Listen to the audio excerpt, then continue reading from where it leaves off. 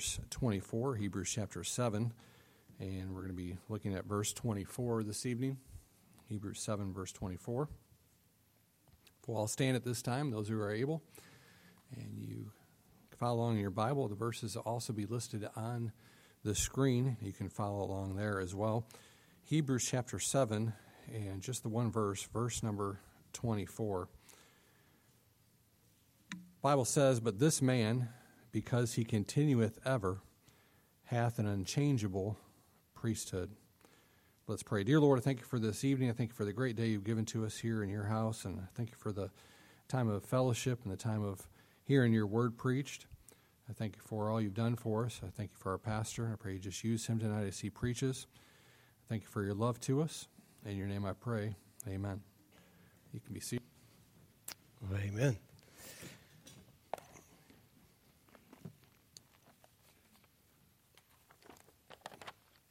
I think we'll be done with this series tonight. I think we will. But when we started it, I thought it'd be a few weeks, but we actually started it the first Sunday in January. But God Moments, and we'll hit number 13 tonight, Lord willing. And there are many, many more, but I'm going to call it quits after this one, I believe. And so it's amazing to see how many times when a simple phrase like "but God" steps in and changes everything. And so tonight certainly we'll try to continue and possibly close it out tonight. Let's pray. Our Heavenly Father, we thank you, Lord, for your help. And we ask your guidance and your direction, your favor. And we pray that good would be accomplished, and God, you would work in our midst. Thank you for all we've seen and heard thus far. Thank you for the children singing. What a blessing that is for them, Lord, and for us. And Lord, more for you.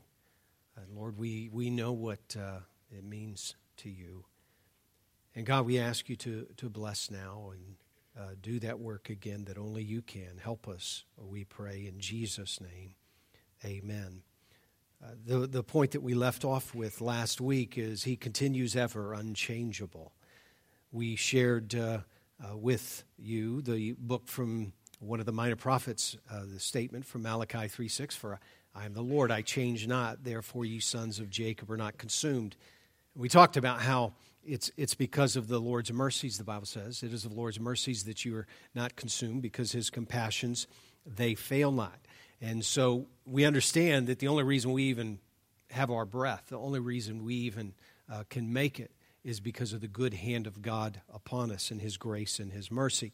Then, one last thought, and mention this particular passage, because we think of it often in light of this, from Genesis chapter number 49, as Jacob has gathered his children together and is pronouncing their blessing. And that's a loose expression, I think. I think Reuben would probably take issue with it.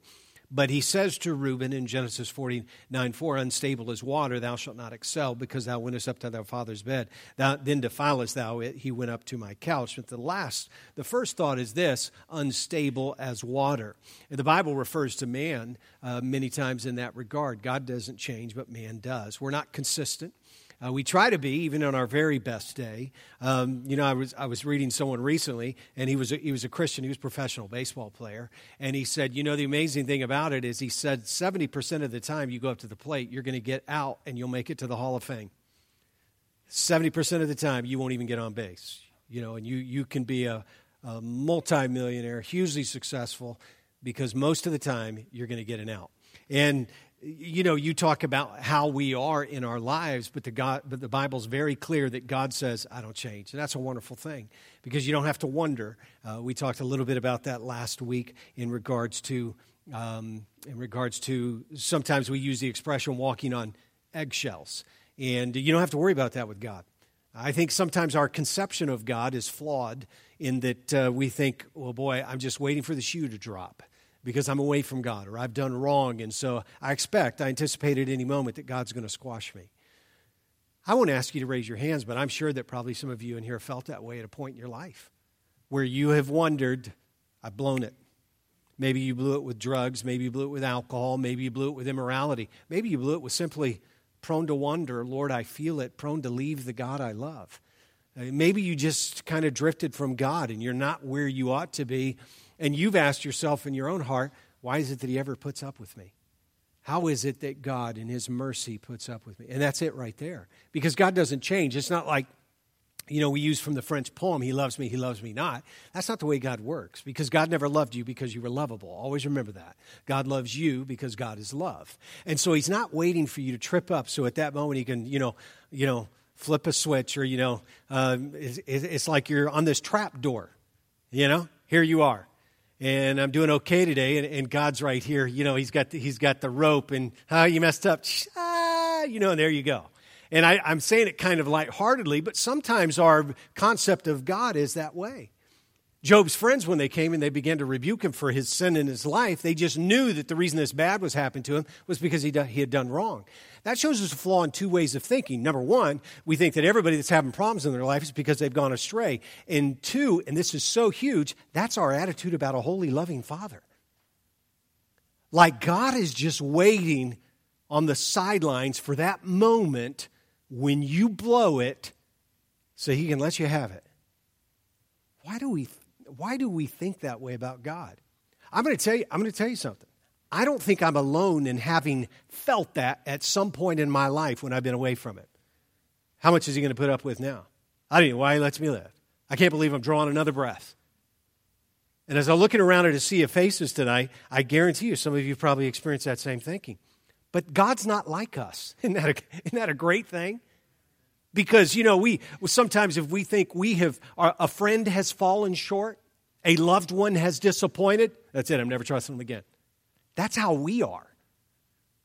I'm writing them off. No confidence in them. I just never, ever again. You fool me once, shame on me. Fool me twice, shame on you. Fool me twice, shame on me. And so we have that approach, but not God. That's why God said, a just man falls 7 times and riseth up again. It's not so much that he's just, though he is. It's that he has a God who allows him to keep getting up. And you can't mistake that. You can't forget that. Because if we went through life wondering, is today the last day because of what I did last week? I'm not reading my Bible like I should, so I expect at any moment God's going to turn his back on me altogether, and I just expect a torrent of trouble to come my way. That's a crazy way to live. God says, I change not. I have loved you with an everlasting love. That won't change.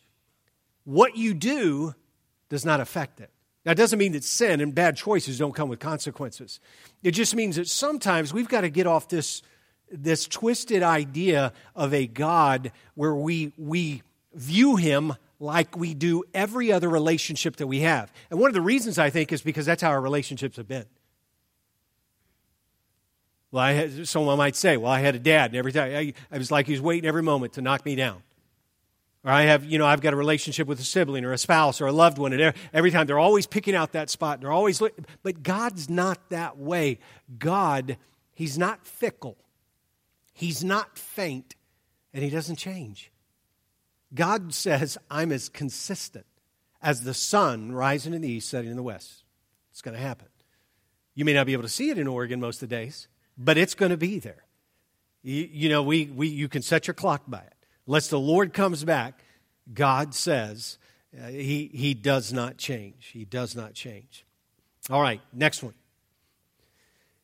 God forbids shared glory. I want to give you a couple verses here. But God forbid, this is Paul writing to the church at Galatia, but God forbid that I should glory save in the cross of our Lord Jesus Christ, by whom the world is crucified unto me and I unto the world. Look at a couple verses. Isaiah chapter 42 and verse number 8 that parallel in the text. I am the Lord, that is my name. And my glory will I not give to another, neither my praise to graven images. The Bible is so very clear on this, yet mankind wants to put up all kinds of things in the place of God. Anything that takes the place of God in your life, in essence, is kicking God off the throne. It can be any number of things. It can be It can be intellect. It can be athletic prowess. It can be financial gain. It can be wisdom or academia. It can be those type of things. It can be material success and gain. And we look at those things and, boy, that is what I'm striving for. That is what I'm in pursuit of. But God says, no. Seek ye first the kingdom of God and His righteousness. God says everything else will take care of itself. But what man does is he says, I've got something that I want to put on a throne. And God says, hang on just a second. I don't share my glory with anything. I don't share my glory with anyone. But God will not share His glory. The Bible gives us a couple examples of that. Notice in Daniel chapter number 4, one of the most clear-cut passages there is. It'll be on the screen there in front of you, Daniel chapter 4, and we'll read several verses here. The king spake and said, is not this great Babylon that I have built for the house of the kingdom by the might of my power and for the honor of my majesty? Every time I read that passage of Scripture, I'm reminded of the devil. Because the devil said, I and my, and he would exalt himself to the Most High. Here's the king of Babylon. The king spake, is not this great Babylon that I have built for the house of the kingdom by the might of my power and for the honor of my majesty?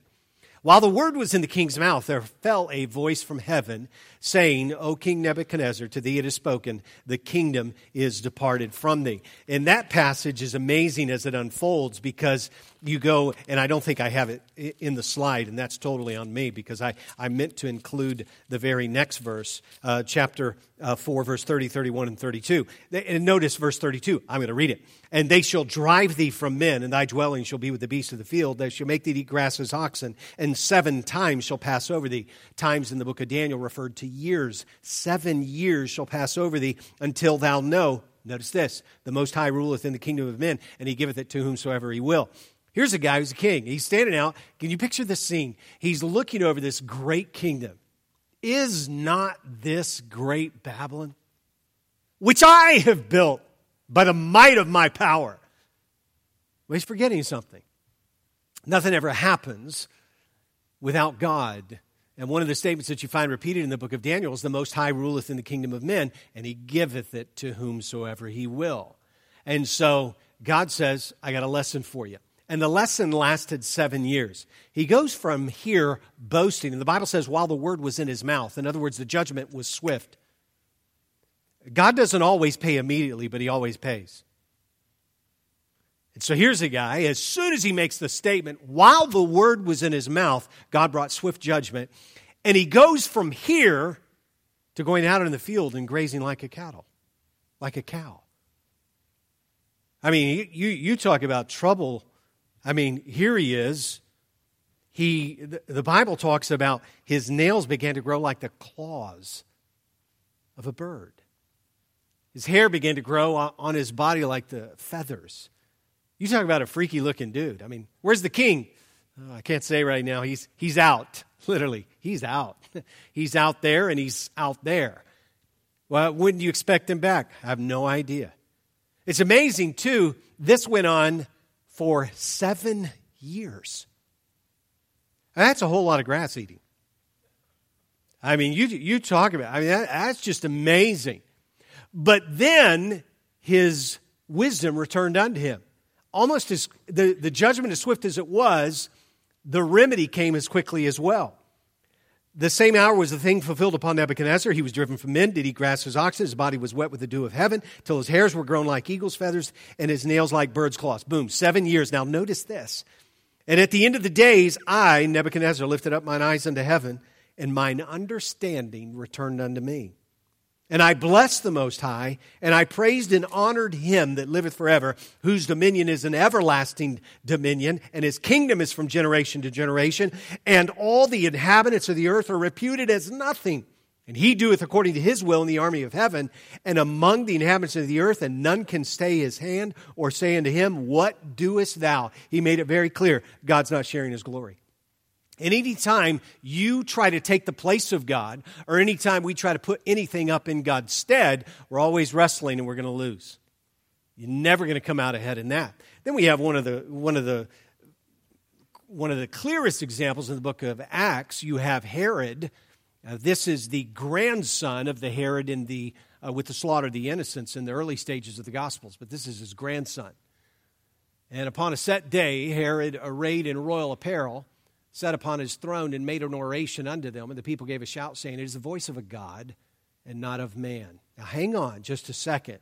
You're not responsible for what people say about you. But you are responsible for how you deal with what they say about you. It's a great lesson from this particular passage. It could be broadly applied, but in this particular case, he gives a great speech.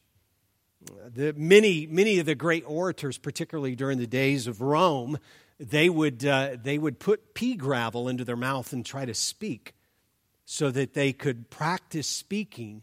And they would sometimes stand on the shores of the Mediterranean and try to trumpet their voice to where it could be heard even above the sound of the crashing of the waves. And so an oration was a very big deal to these guys. So here he is. He's giving a great speech. And they're like, wow, man, that's awesome. And they make the statement, and here's where you start treading on thin ice. It is the voice of a God and not of a man. Now, if you remember, there was a certain disciple who, when they began to bow and praise him and said, the gods are come unto us. Do you remember that in the book of Acts? You all remember that story? And he said, hold the phone. No, we want to get that settled real quick. We're not gods. That's not us. Why do you think Peter did that? Any idea why Peter did that? Because he realized, I'm not about to listen to the accolades and the boasting where people are heaping it upon me saying, wow, you're just like God. And by the way, I don't mean this, I'm not trying to be unkind, but people that want to lift themselves up someone might say they're the greatest basketball player that's ever lived. But when people reference themselves as a god, you better be careful. In fact, get out of the way. Because notice what happens to Herod here. Because he does not prevent them from saying it. It is the voice of a God, not of a man. And immediately the angel of the Lord smote him because he gave not God the glory, and he was eaten of worms and gave up the ghost. What about your God now? Can you imagine that scene? Can you imagine being there, listening to this guy, and you think, wow, this is awesome. This is the voice of a God. Worms, man, that's quite... Every time I read this, I'm thinking, can you imagine that scene? And so it's no wonder that when people say, hey, the gods of heaven, Jupiter and so forth, are come down to us in the form of men, Peter said, no. Let me back away from that real quick. We are not. And so be very careful because God does not share glory, plain and simple. And then finally, here we go. Number 13, the last one. Can you believe it? And that is that God is a giver. Unusual verse that we use for it, but if you take clearly in part, for the wages of sin is death, but the gift of God is eternal life through Jesus Christ our Lord. Of course, it's a passage from the Romans Road, but it demonstrates something very, very clearly about God, and that is that God is a giver. Sometimes people, when they get saved, they think, well, boy, I remember when I got saved, I had to give up this, and I lost this, and I had to stop doing this. I can't really say that because I don't think I gave anything up. I gained much. He took all my sins. Oh, how is that working for us? Well, he took the wrong crowd. Yes. I mean, think about some of the different twists and turns that my life could have taken had not God intervened.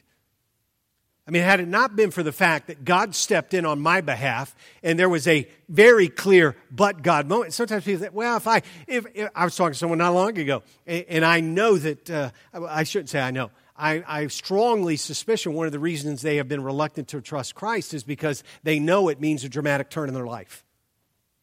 Now, it's true because you're changed.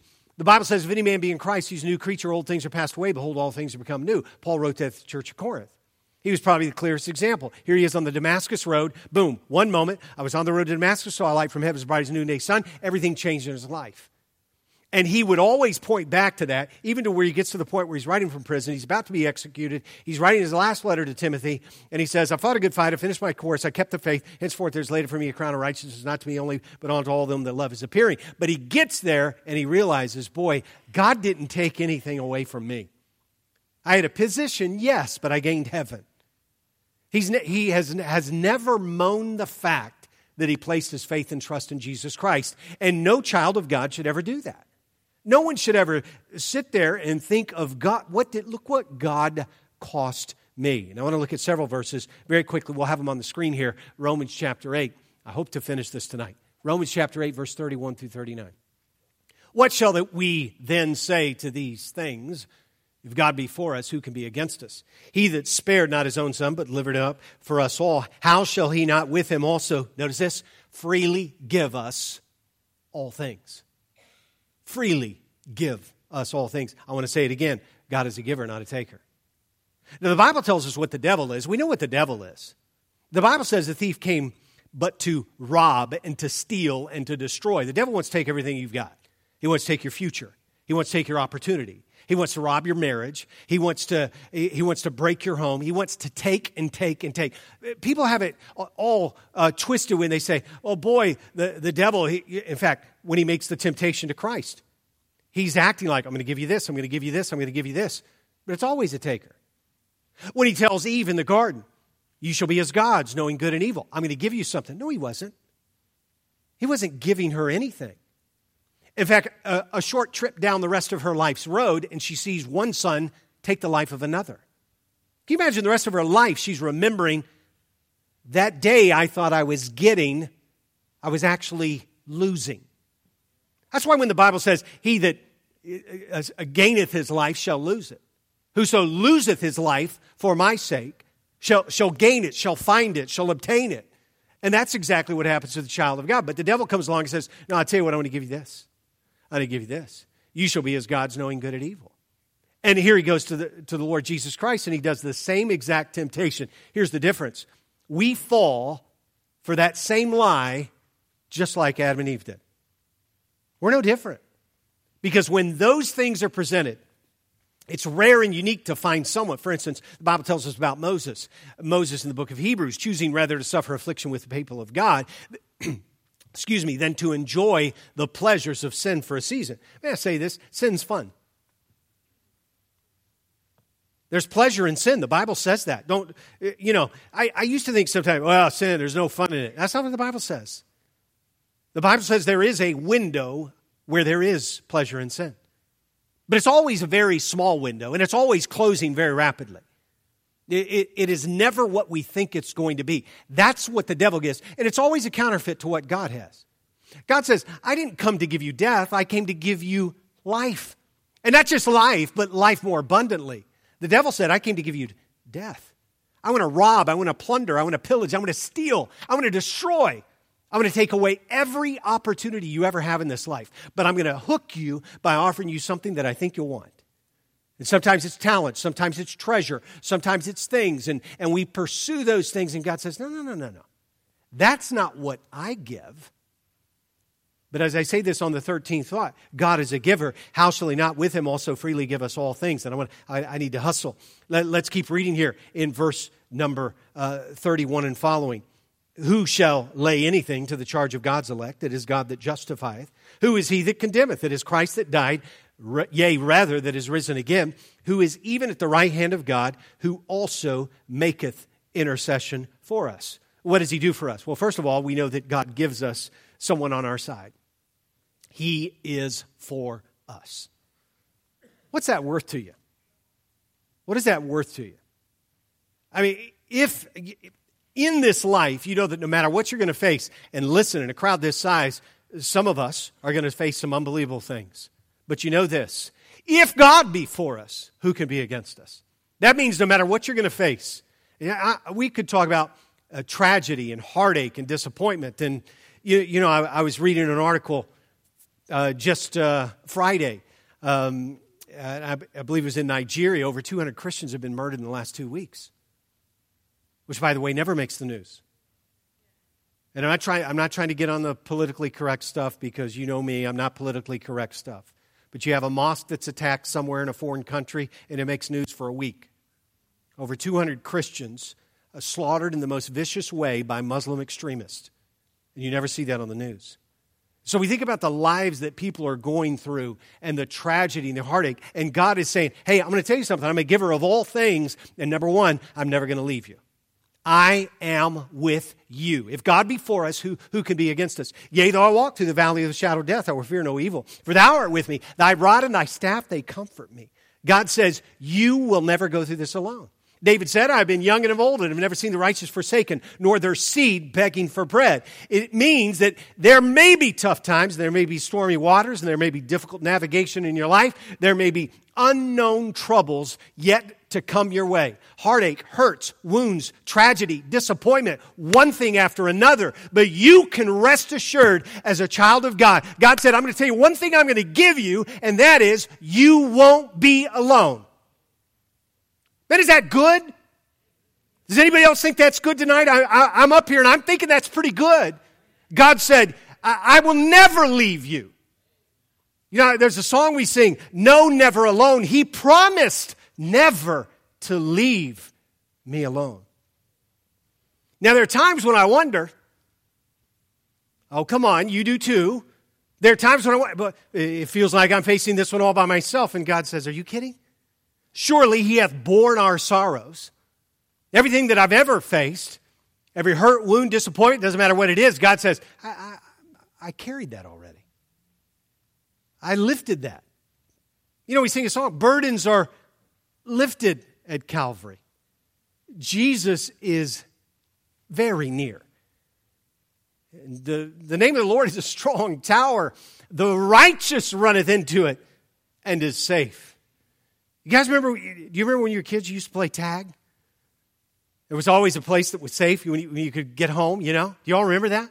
So now you don't do that because you can't do that with this. But you remember what it was like when you were kids. You went outside until it was dark.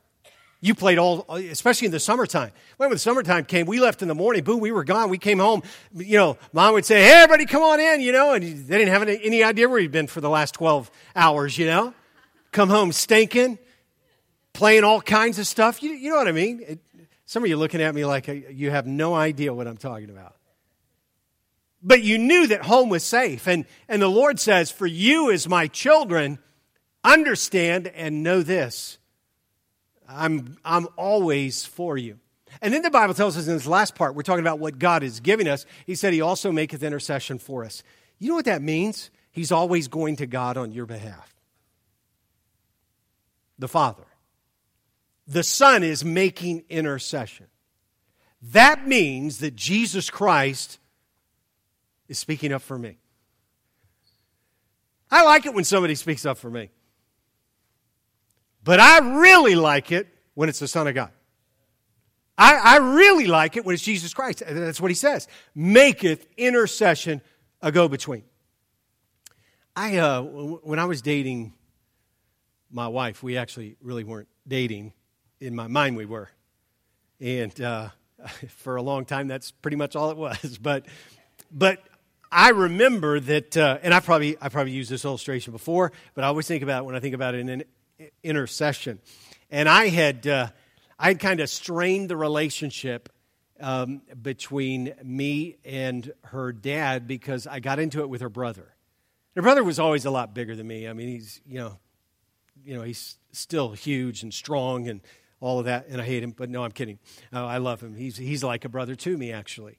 But so we had gotten into a spat. That's such a dumb word, but we'd gotten into a fight, and so I wanted to take her on a youth activity. I can't remember what it was, honey. Do you remember? I don't know. Some youth activity, probably some real great big deal like roller skating. Who knows? And anyway, but her dad said no. And we shared the same barber. He was a guy in our church, Fred the barber. He was actually a meat cutter. That was what he did for a living, but he cut hair. And so my dad would take all of his boys over there and we get our hair cut. And so I was there one night and he asked me, he said, hey, how's it going with so-and-so? And I said, Fred, not so good. He said, tell me about it. Well, the next thing I know, Fred, when her dad and brother were in at Fred's barbershop, which was a makeshift barbershop in his garage, he's talking to him about Stu, Pastor Stewie.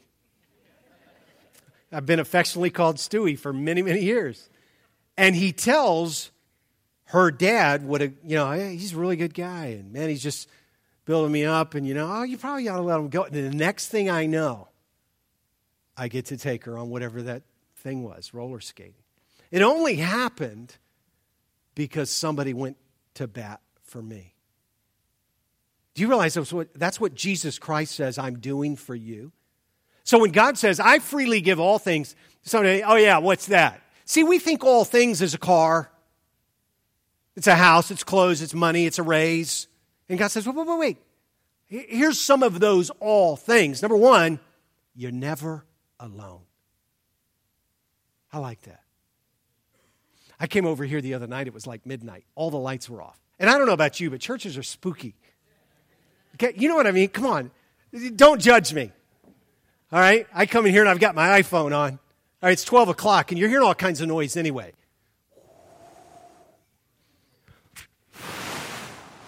All kinds of stuff. And then I'm hearing those right up in the top. I mean, it's just all kinds of stuff. And I'm looking up here. I got my little iPhone. Are you thinking, Pastor, when I'm afraid, I will trust in thee. Oh, shut up. I'm coming through here, and I don't even remember what I was checking on. But I come through here, and I'm thinking, what are you scared about? And like anybody can come in here, And so I've got my keys in my hand and my iPhone in the other, and I've got this big barrel key because that's going to really that's a defensive mechanism right there. Come at me, I dare you. And I'm thinking, what in the world? That's going to do absolutely nothing. But for some reason, I feel brave. Watch it. So I'm walking through here, and it's totally dark. And I'm thinking, man, these places are spooky at night with all the lights out. None of you have ever felt that way. I know you guys just, dun, dun, dun, dun. What am I doing hell to the chief for? I have no idea. But you're walking right through here, and you just feel like, man, some of you don't even know what that song was. That's okay. So you just feel like, man, I'm on top of everything. But God says, wait just a second. You are never alone. That time you get a phone call and you think, what do I do now? And God says, you're not alone. I'm with you every step of the way. You get bad news, I'm there. And so sometimes the things that we think, well, if God is for me, then what are those things? Because he doesn't just say some things, he says everything. He said, there is nothing that I cannot do for you. There is no end. There is no limit. I can do whatever you need. And so as we face and go through those problems in life, understand God says, number one, you're never going alone. And by the way, I made it all the way across. Okay. And then I ran. No, I didn't run. Because I don't want to alert the boogeyman wherever he is and whoever he is. And seriously, you hear everything when you come into a place. I'm thinking, is that the wind or is that a little animal crawling around up there? You're thinking all kinds of things. But God says, I'm with you for whatever you're facing. And I am going to God on your behalf. Let's go further. Who shall separate us from the love of Christ? Shall tribulation, distress, persecution, famine, nakedness, peril, or sword? God's telling us, what a great reminder there. He says, this is among those things. Remember, God is a giver, not a taker. One thing he says, there's nothing that can separate you from my love. Let me ask you a question. Don't answer it. Don't make a comment, but I just want to ask a question. Have you ever been a jerk to someone who loved you? And you find yourself wondering, how could they love me? And God says, I'm going to tell you something. You can't do that to me. He goes through a list here, and he doesn't cover everything, but it's pretty encompassing because God says, I'm giving you everything. I'm going to tell you something. My love is everlasting. It means you cannot lose it. You can't run from it. You can't outdistance yourself in this life from the love of God. It doesn't matter, as a Come Thou Fount, and I think Robert Robinson was the one who wrote that song that she played there on the piano earlier. But it talks about prone to wonder, Lord, I feel it, prone to leave the God I love. But God says, yeah, but you can't do that. You can try, but I'm going to keep coming. Because the Bible says there is none that seeketh after God. God says, I came looking for you. Don't forget it. Sometimes people say, and I remember years ago when I was a young man, you all remember the little thing that was going around talking about faith, and I think it was in the 70s, and it says, I found it. How many remember that little slogan was talking about, I got saved, and so I found it. But, you know, and I understand they probably meant well, and I'm not trying to be critical, but I will say this. I never found God. 2 reasons. 1, he never was lost. And number 2, I don't have the capacity to pursue him. The Bible says that God is not in our thoughts. The Bible says that God came looking for you. For the Son of Man came to seek and to save that which was lost. And that's you and me.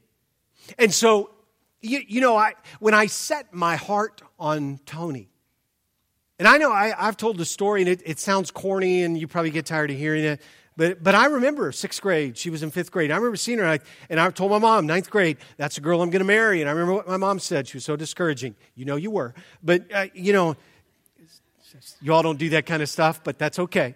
But I knew that she was, but you know what? I was pursuing. I didn't take this approach. Well, she knows, and now it's up to her. Ball's in your court. Are you kidding? I'm the guy who would drive out of the way several miles just to drive by her house to see if maybe she was out in the yard. You know why? I was seeking. I was seeking. You know what God says? I'm going to do everything I can to save your soul. I'm going to, listen to this. This is amazing.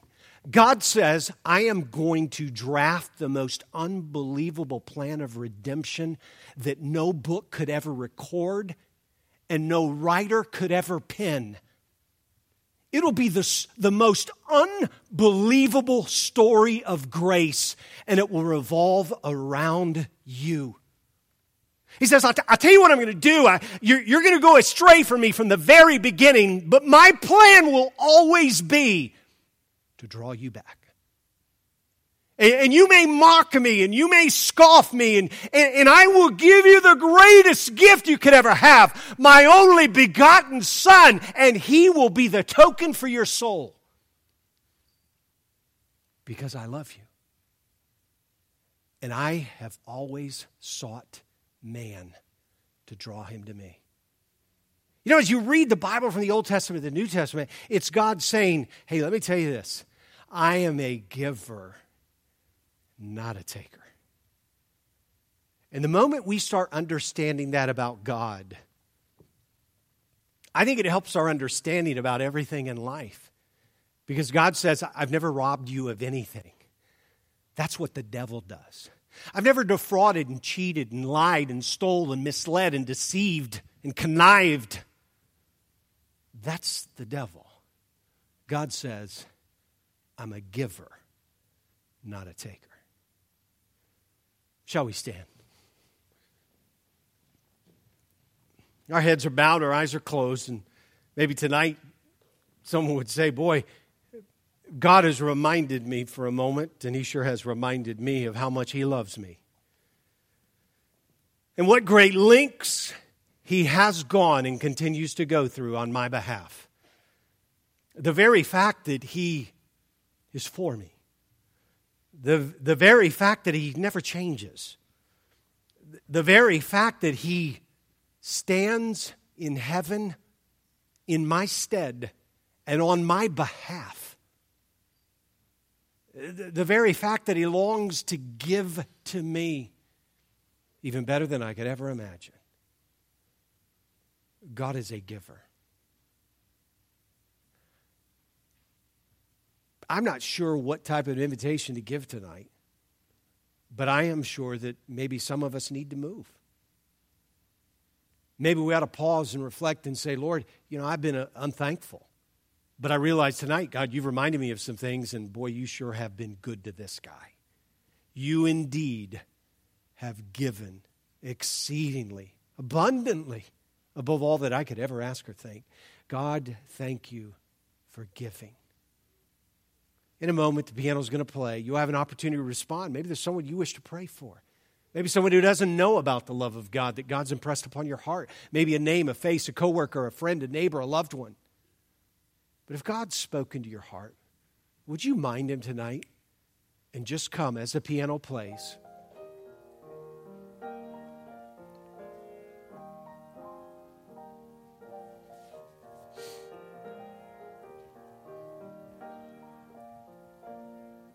Just very, very quickly.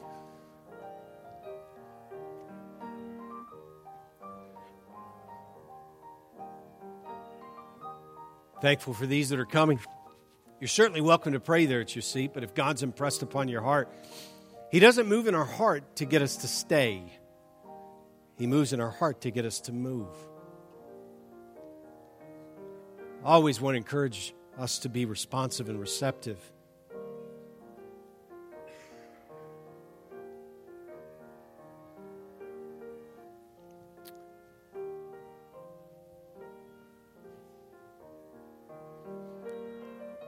Jesus sought me when a stranger, wandering from the folds of God, He to rescue me from danger, interposed His precious blood. Let's sing that first verse. You should probably know that one. Here we go. Come thou fountain